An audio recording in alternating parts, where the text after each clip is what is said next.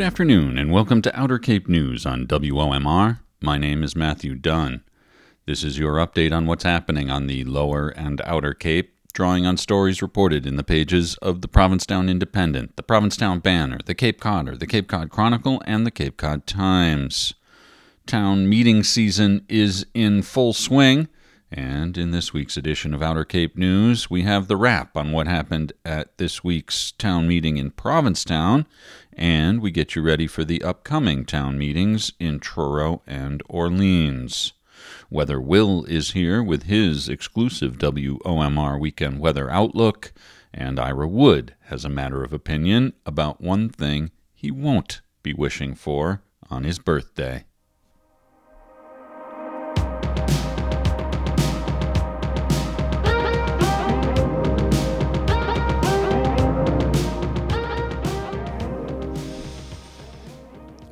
A standing room-only crowd gathered at the annual town meeting in Provincetown Monday night and approved the town's 2024 budget of nearly $35 million. That figure included a $1 million addition to the operating budget in the form of a Proposition 2.5 override. The override will require a yes vote at the town election on May 9th. If the override passes at that election, it would fund the establishment of a full-time fire and emergency medical services department in Provincetown. Provincetown is the only town on Cape Cod with an all-volunteer fire department. In the first 90 minutes of the meeting, voters passed Articles 1 through 16 on the 37-item warrant with little fanfare. Articles passed included funds for housing on Jerome Smith Road and a home rule petition for year-round housing deed restrictions. But after a break at 7:30 p.m., tensions were on the rise. After the indefinite postponement of an article that would have banned some single-use disposable plastic products, the rest of the night was dominated by a discussion of Articles 18, 19, and 20. Ultimately, all three articles were postponed. The articles would have amended bylaws to regulate and cap short-term rentals. Moderator Mary Jo Avalar set the crowd on edge when she had the three articles presented one after another by the petitioners, and then had the Finance Committee give their presentation. Only then were voters allowed to go to the microphones and speak. Avalar said she had made the decision to present the articles this way after talking with the Select Board, members of the Finance Committee, and Town Council before the start of the meeting. Town Council John Giorgio took to the microphone to explain that, in his opinion, all three articles contained internal inconsistencies. Even if they passed, the State Attorney General would need to approve them, and they would create a litigation nightmare for the town, Giorgio said. In the second comment on the three articles, Avalar accepted a motion to indefinitely postpone consideration of the articles and told every subsequent speaker to confirm that they were commenting on the postponement motion rather than the content of the articles. This soon became a source of confusion and anger in the hall. Commenters spoke for and against the broad concept of short-term rental regulation, although the rule that all remarks had to relate to the indefinite postponement made it difficult to discuss the articles in any detail. Points of order rang out on why the moderator allowed the articles to be lumped together for postponement.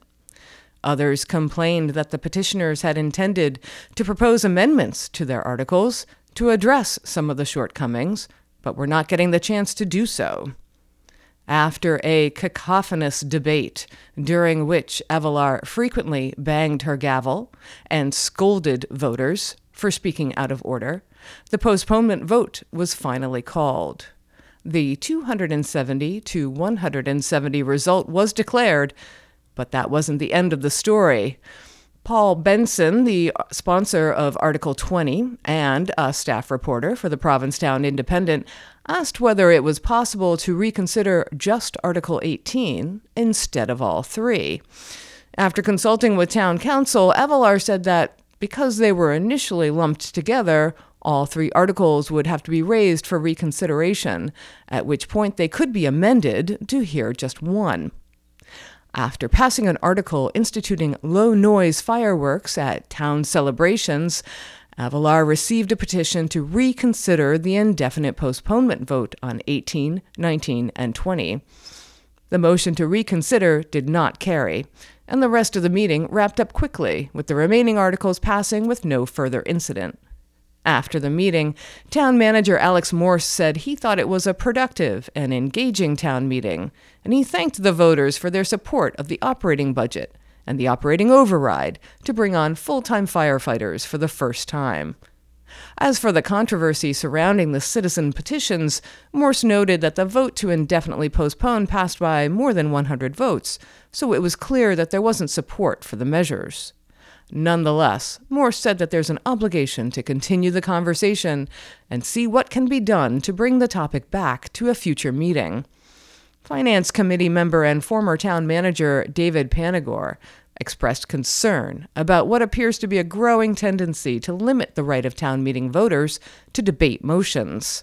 Panagore said that people were upset because they felt their right to debate was being curtailed.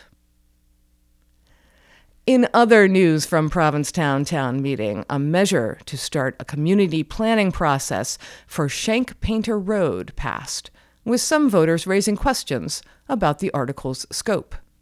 The article would allocate $50,000 from the town's free cash to hire an independent consultant who would work with an appointed subcommittee to produce a zoning study on the high-traffic corridor of Shank Painter Road. The impetus for the study is a planned Mass Department of Transportation project that would transform Shank Painter Road from Bradford Street to Route 6 over the next 5 years. That plan includes a reduction in lanes on Route 6 from Shank Painter to Herring Cove, and the creation of 2 lanes for bicycles and pedestrians. Home to many businesses and multiple town-owned parcels slated for housing development, Shank Painter Road is one of the widest and busiest streets in town. It's also fairly treacherous for pedestrians and cyclists. The town-sponsored Shank Painter Road community planning process is technically unrelated to the state-sponsored Shank Painter Road transportation project. But town staff's vision is to capitalize on the road redesign to make the Shank Painter neighborhood an accessible and inviting mixed-use environment. Morse said in his presentation of the article at town meeting that the process would draw on last year's zoning change for the Shank Painter Commercial District.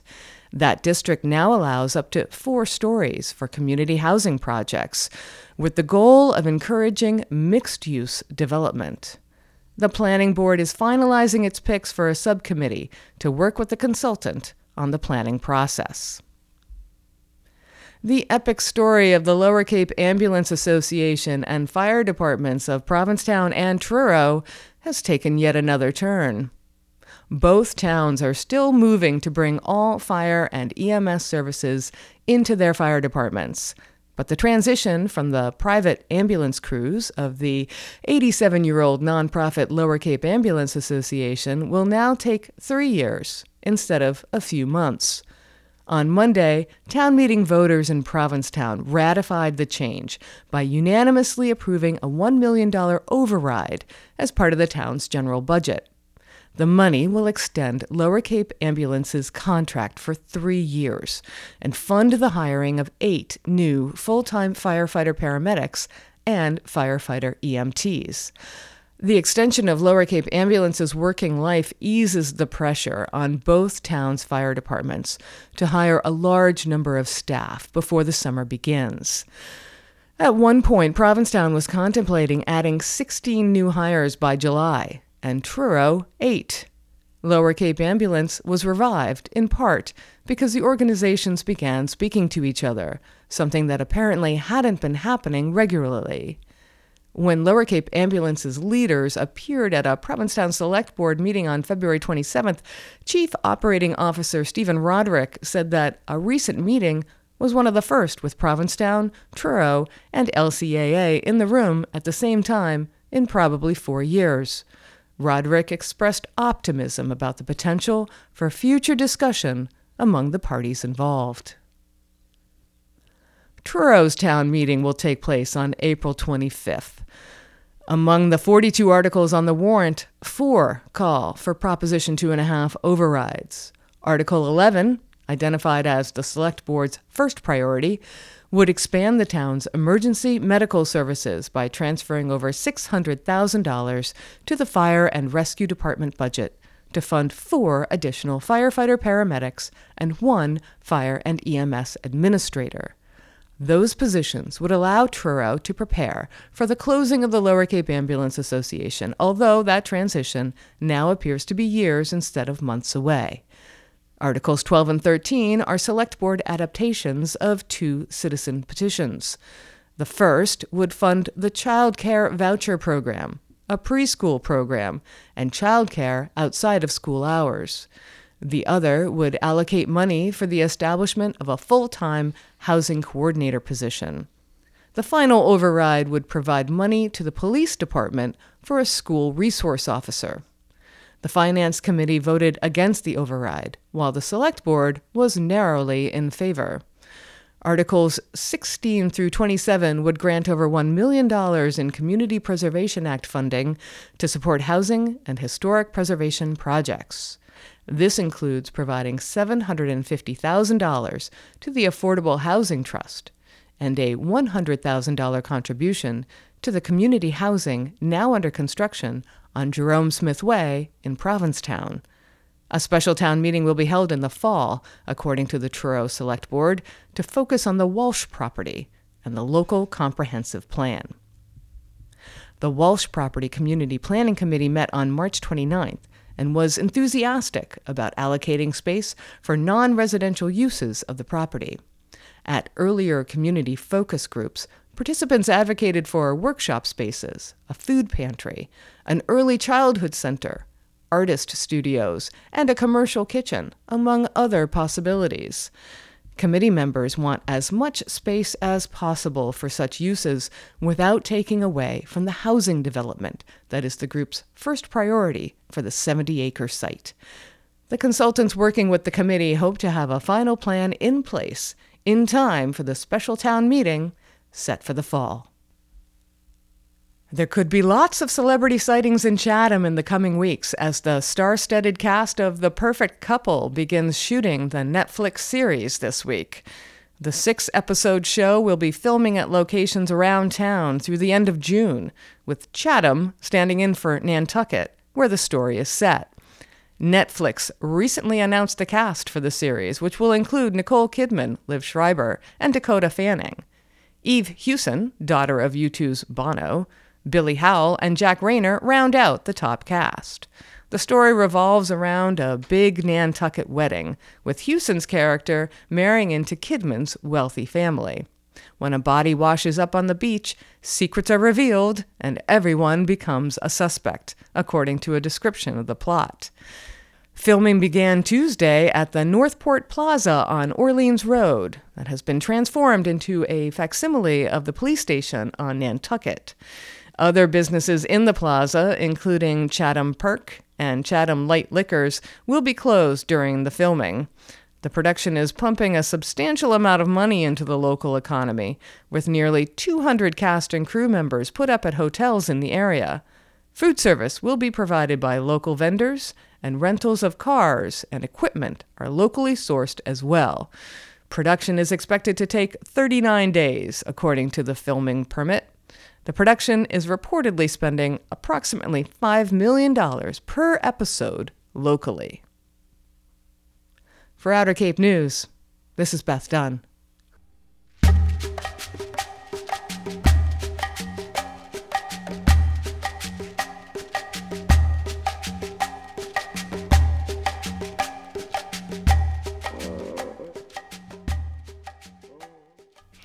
After weeks of deliberation, the warrants for next month's annual and special town meetings in Orleans have been finalized. A total of 75 articles will go before voters at this year's spring session, which is scheduled for 6 p.m. on May 8th at Nauset Regional Middle School. The slate includes 67 articles on the warrant for the annual town meeting, as well as an additional 8 articles on a special town meeting warrant. Voters will be asked to approve a fiscal 24 operating budget of $44.5 million. The new budget represents an increase of 7.4%, well above the typical annual increase of 2.5% to 3%. The biggest driver in the budget is the town's increased assessment to the Nauset Regional School District. The town will pay just over $6.9 million to the district's overall $32.9 million budget for the fiscal 24.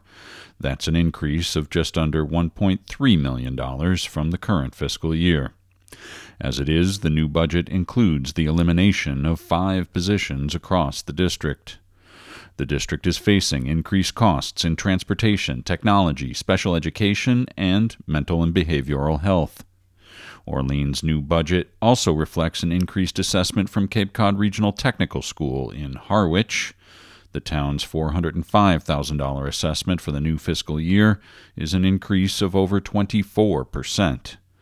The annual town meeting warrant includes approximately $11.2 million worth of debt exclusion requests across 8 articles. The largest is one seeking $2.5 million to fund the preliminary design of the town's 3rd phase of sewer work. Phase 3 will focus on the area of Pilgrim Lake, Crystal Lake, Lonnie's Pond, and Aries Pond. Debt exclusions will also be sought across 2 articles to cover additional costs related to the first 2 phases of sewer work. Other debt exclusion articles slated for the warrant include a request for a new ladder truck for the fire department, money for upgrades at Veterans Memorial Park, and money for 2 new above-ground fuel tanks at Rock Harbor. There's also a Proposition 2.5 override which seeks to increase the town's annual appropriation to the Affordable Housing Trust Fund.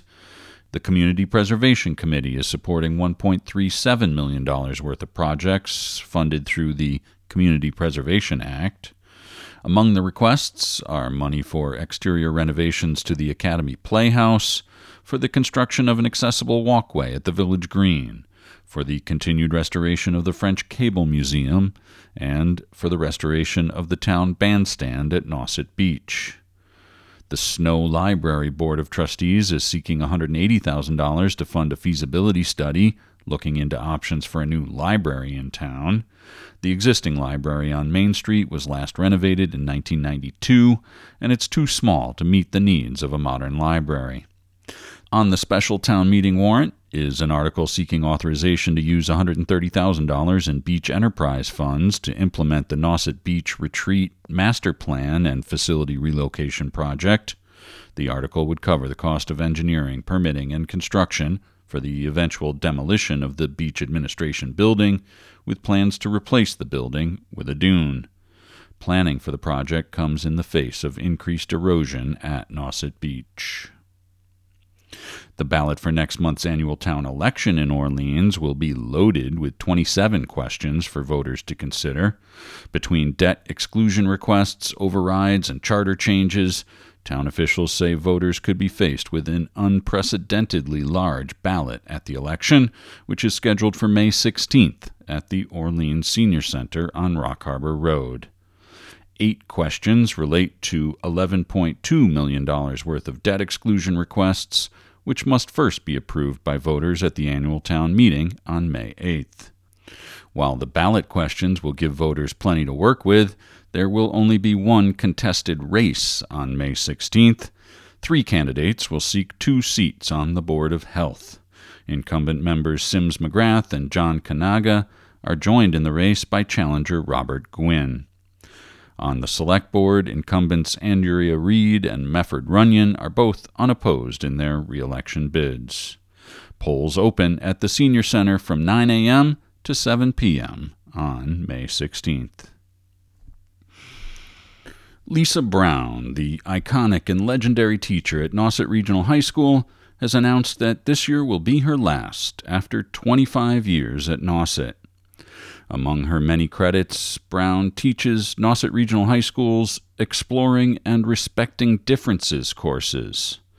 The classes begin with an exploration of cliques, and the curriculum segues into stereotypes, explicit bias, the formation of hate groups, and cults. They take on gender and sexuality, Brown, who is gay, said she lets the students lead that whole section. The second level of the course covers the Black Lives Matter movement, human trafficking, and mediation. Over the years, Brown has influenced countless numbers of students with lessons not normally taught in a classroom.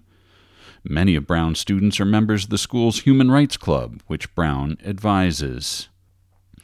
Brown opened the Flying Fish in Wellfleet with Pat Foley in 1990, before she began teaching special education at age 40. Brown has a degree in ethnomusicology from Hampshire College and also taught world music at Nauset until 2008.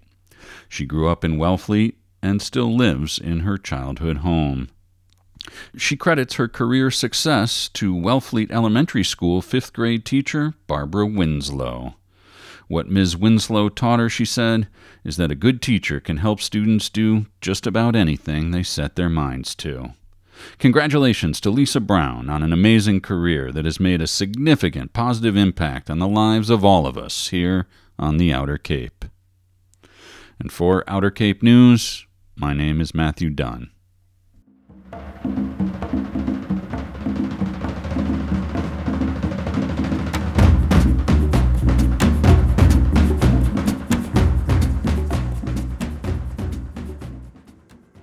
This is meteorologist Will David with your weekly weather watch and temperature trend for the Outer Cape. Brisk or blustery will be the adjectives that describe the weather this afternoon.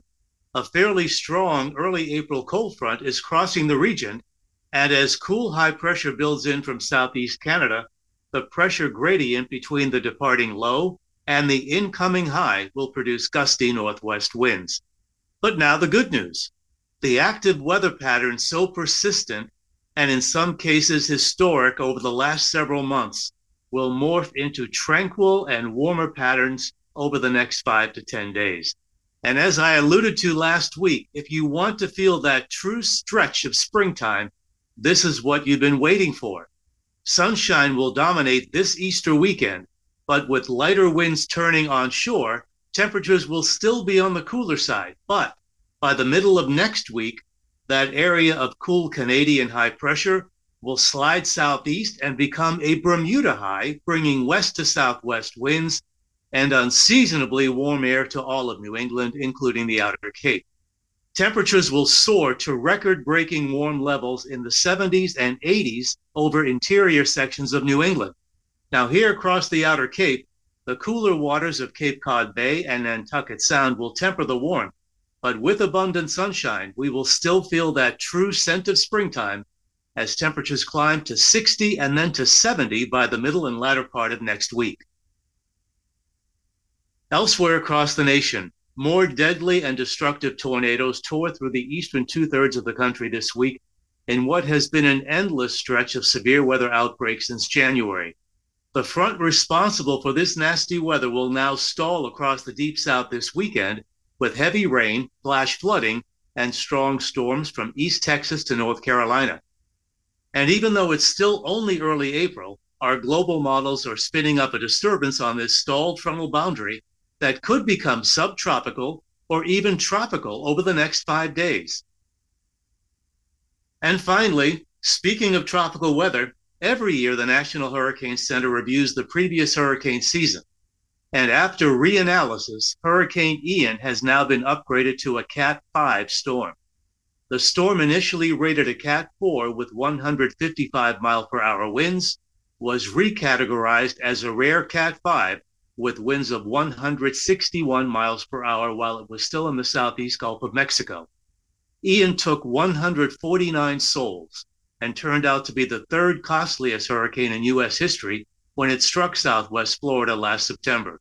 The damage estimates were $112 billion. Ian is now the 28th hurricane to achieve a Cat 5 status since 1960. And remarkably, 7 of these 28 monster storms have occurred since 2016, a testament to warming waters induced by climate change. And since the accuracy of intensity forecasts lags behind track forecasting, it's making these rapidly intensifying storms harder to predict, leaving folks less time to prepare. Incidentally, the first 2023 hurricane season forecast will be released by the scientists at Colorado State University next Thursday at 10 a.m. This will be the first of several seasonal hurricane forecasts issued by both the private weather companies and the government. NOAA's forecast will be the last one to be released, and that will occur, as it always does, on the Thursday before Memorial Day weekend. This year, that day is May 25th. Now my exclusive WOMR Easter weekend weather forecast for the Outer Cape. This afternoon, partly sunny and breezy, highs around 54.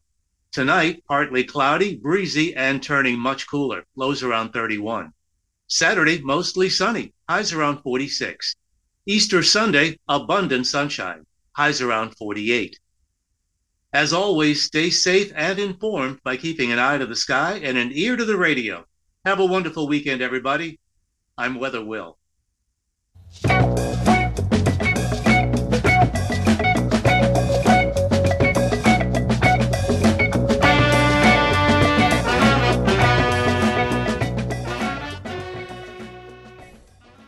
My birthday is coming up this weekend, and one thing I can tell you that I am not going to wish for is to be young again. Like an old leather armchair, I think I'm better now than I used to be. Softer for sure, and creaky, weathered and a bit overstuffed, but a lot more comfortable, at least with myself. So bring on the jokes about getting old. I wouldn't go back for anything. I see all the emphasis on youth in the media, beautiful bodies doing incredible things, but I have to admit I never enjoyed sports. I was a complete and total klutz. I spent 3 miserable years on the high school football team, vomiting after wind sprints in the heat, getting my fingers crushed under a scrum of cleats, suffering the humiliation of playing second string on the varsity football team for all 3 years. And why? Because I bought into the hype about jocks being popular. Why would I ever want to go through high school again? And would I ever want acne? I had pimples the size of Halloween candy corn, no matter how much Clearasil I smeared on my face. Sure, my hairline is receding now, but at least my forehead doesn't feel like a relief map. And what about sex? A novelist named Andrew Halloran once wrote, "When I was in my 30s, I remember walking by the Empire State Building one day thinking, how did they get people to stop looking for sex long enough to put up a building this big?" I can relate because that constant and demonic sex drive determined almost every decision I made on a daily basis. How I dressed, who I hung out with, where I went. It was like being attached to a force I could never control, sort of like having your belt caught in a runaway snowblower, just following wherever it went, usually into inappropriate situations with people as out of control as I was. Life is so much calmer now that the fire inside me most often comes from heartburn. And I really like where I live now, don't you? Would you ever want to go back in time to your first inner-city apartment? Would you ever want roommates again? Do you remember the sad people who showed up clutching an ad from the bulletin board at the local food co-op? I had one who closed the door to his room and never opened it.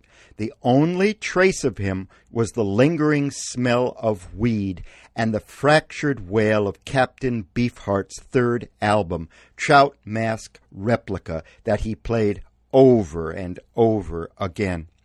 I do miss that my rent was only $80 a month, but I don't miss the swarms of cockroaches in the cupboards, and I don't miss the hoofbeats of the neighbors upstairs at 2 a.m., or the radiators that all seem to work in the summer but never in winter, and triple locks on the doors and the bars on the windows. I don't miss that halfway house next door, or the ex-cons who hung out on the stoop with very little to do but make sucking noises at my visiting women friends. And I don't miss the slumlord banging on the front door at 10 a.m. on the first Saturday of every month, her very large son standing behind her with a pistol tucked into his belt. I realize these are all economic problems, but that was more or less the state of my entire youth. And I don't want to have to learn to drive again, or take another SAT test, or meet someone's parents. So bring on the years and all the jokes about getting old.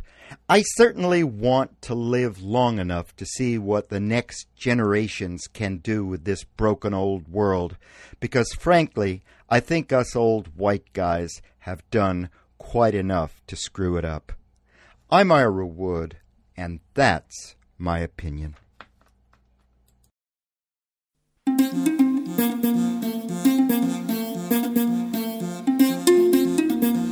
And that does it for this week's edition of Outer Cape News. Thanks go to the Provincetown Independent, the Provincetown Banner, the Cape Codder, the Cape Cod Chronicle, and the Cape Cod Times.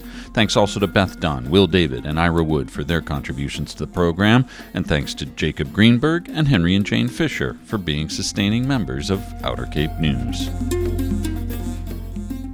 And now stay tuned for Friday afternoon jazz with Joel Shaw, here on listener-supported community radio, WOMR. Young mama,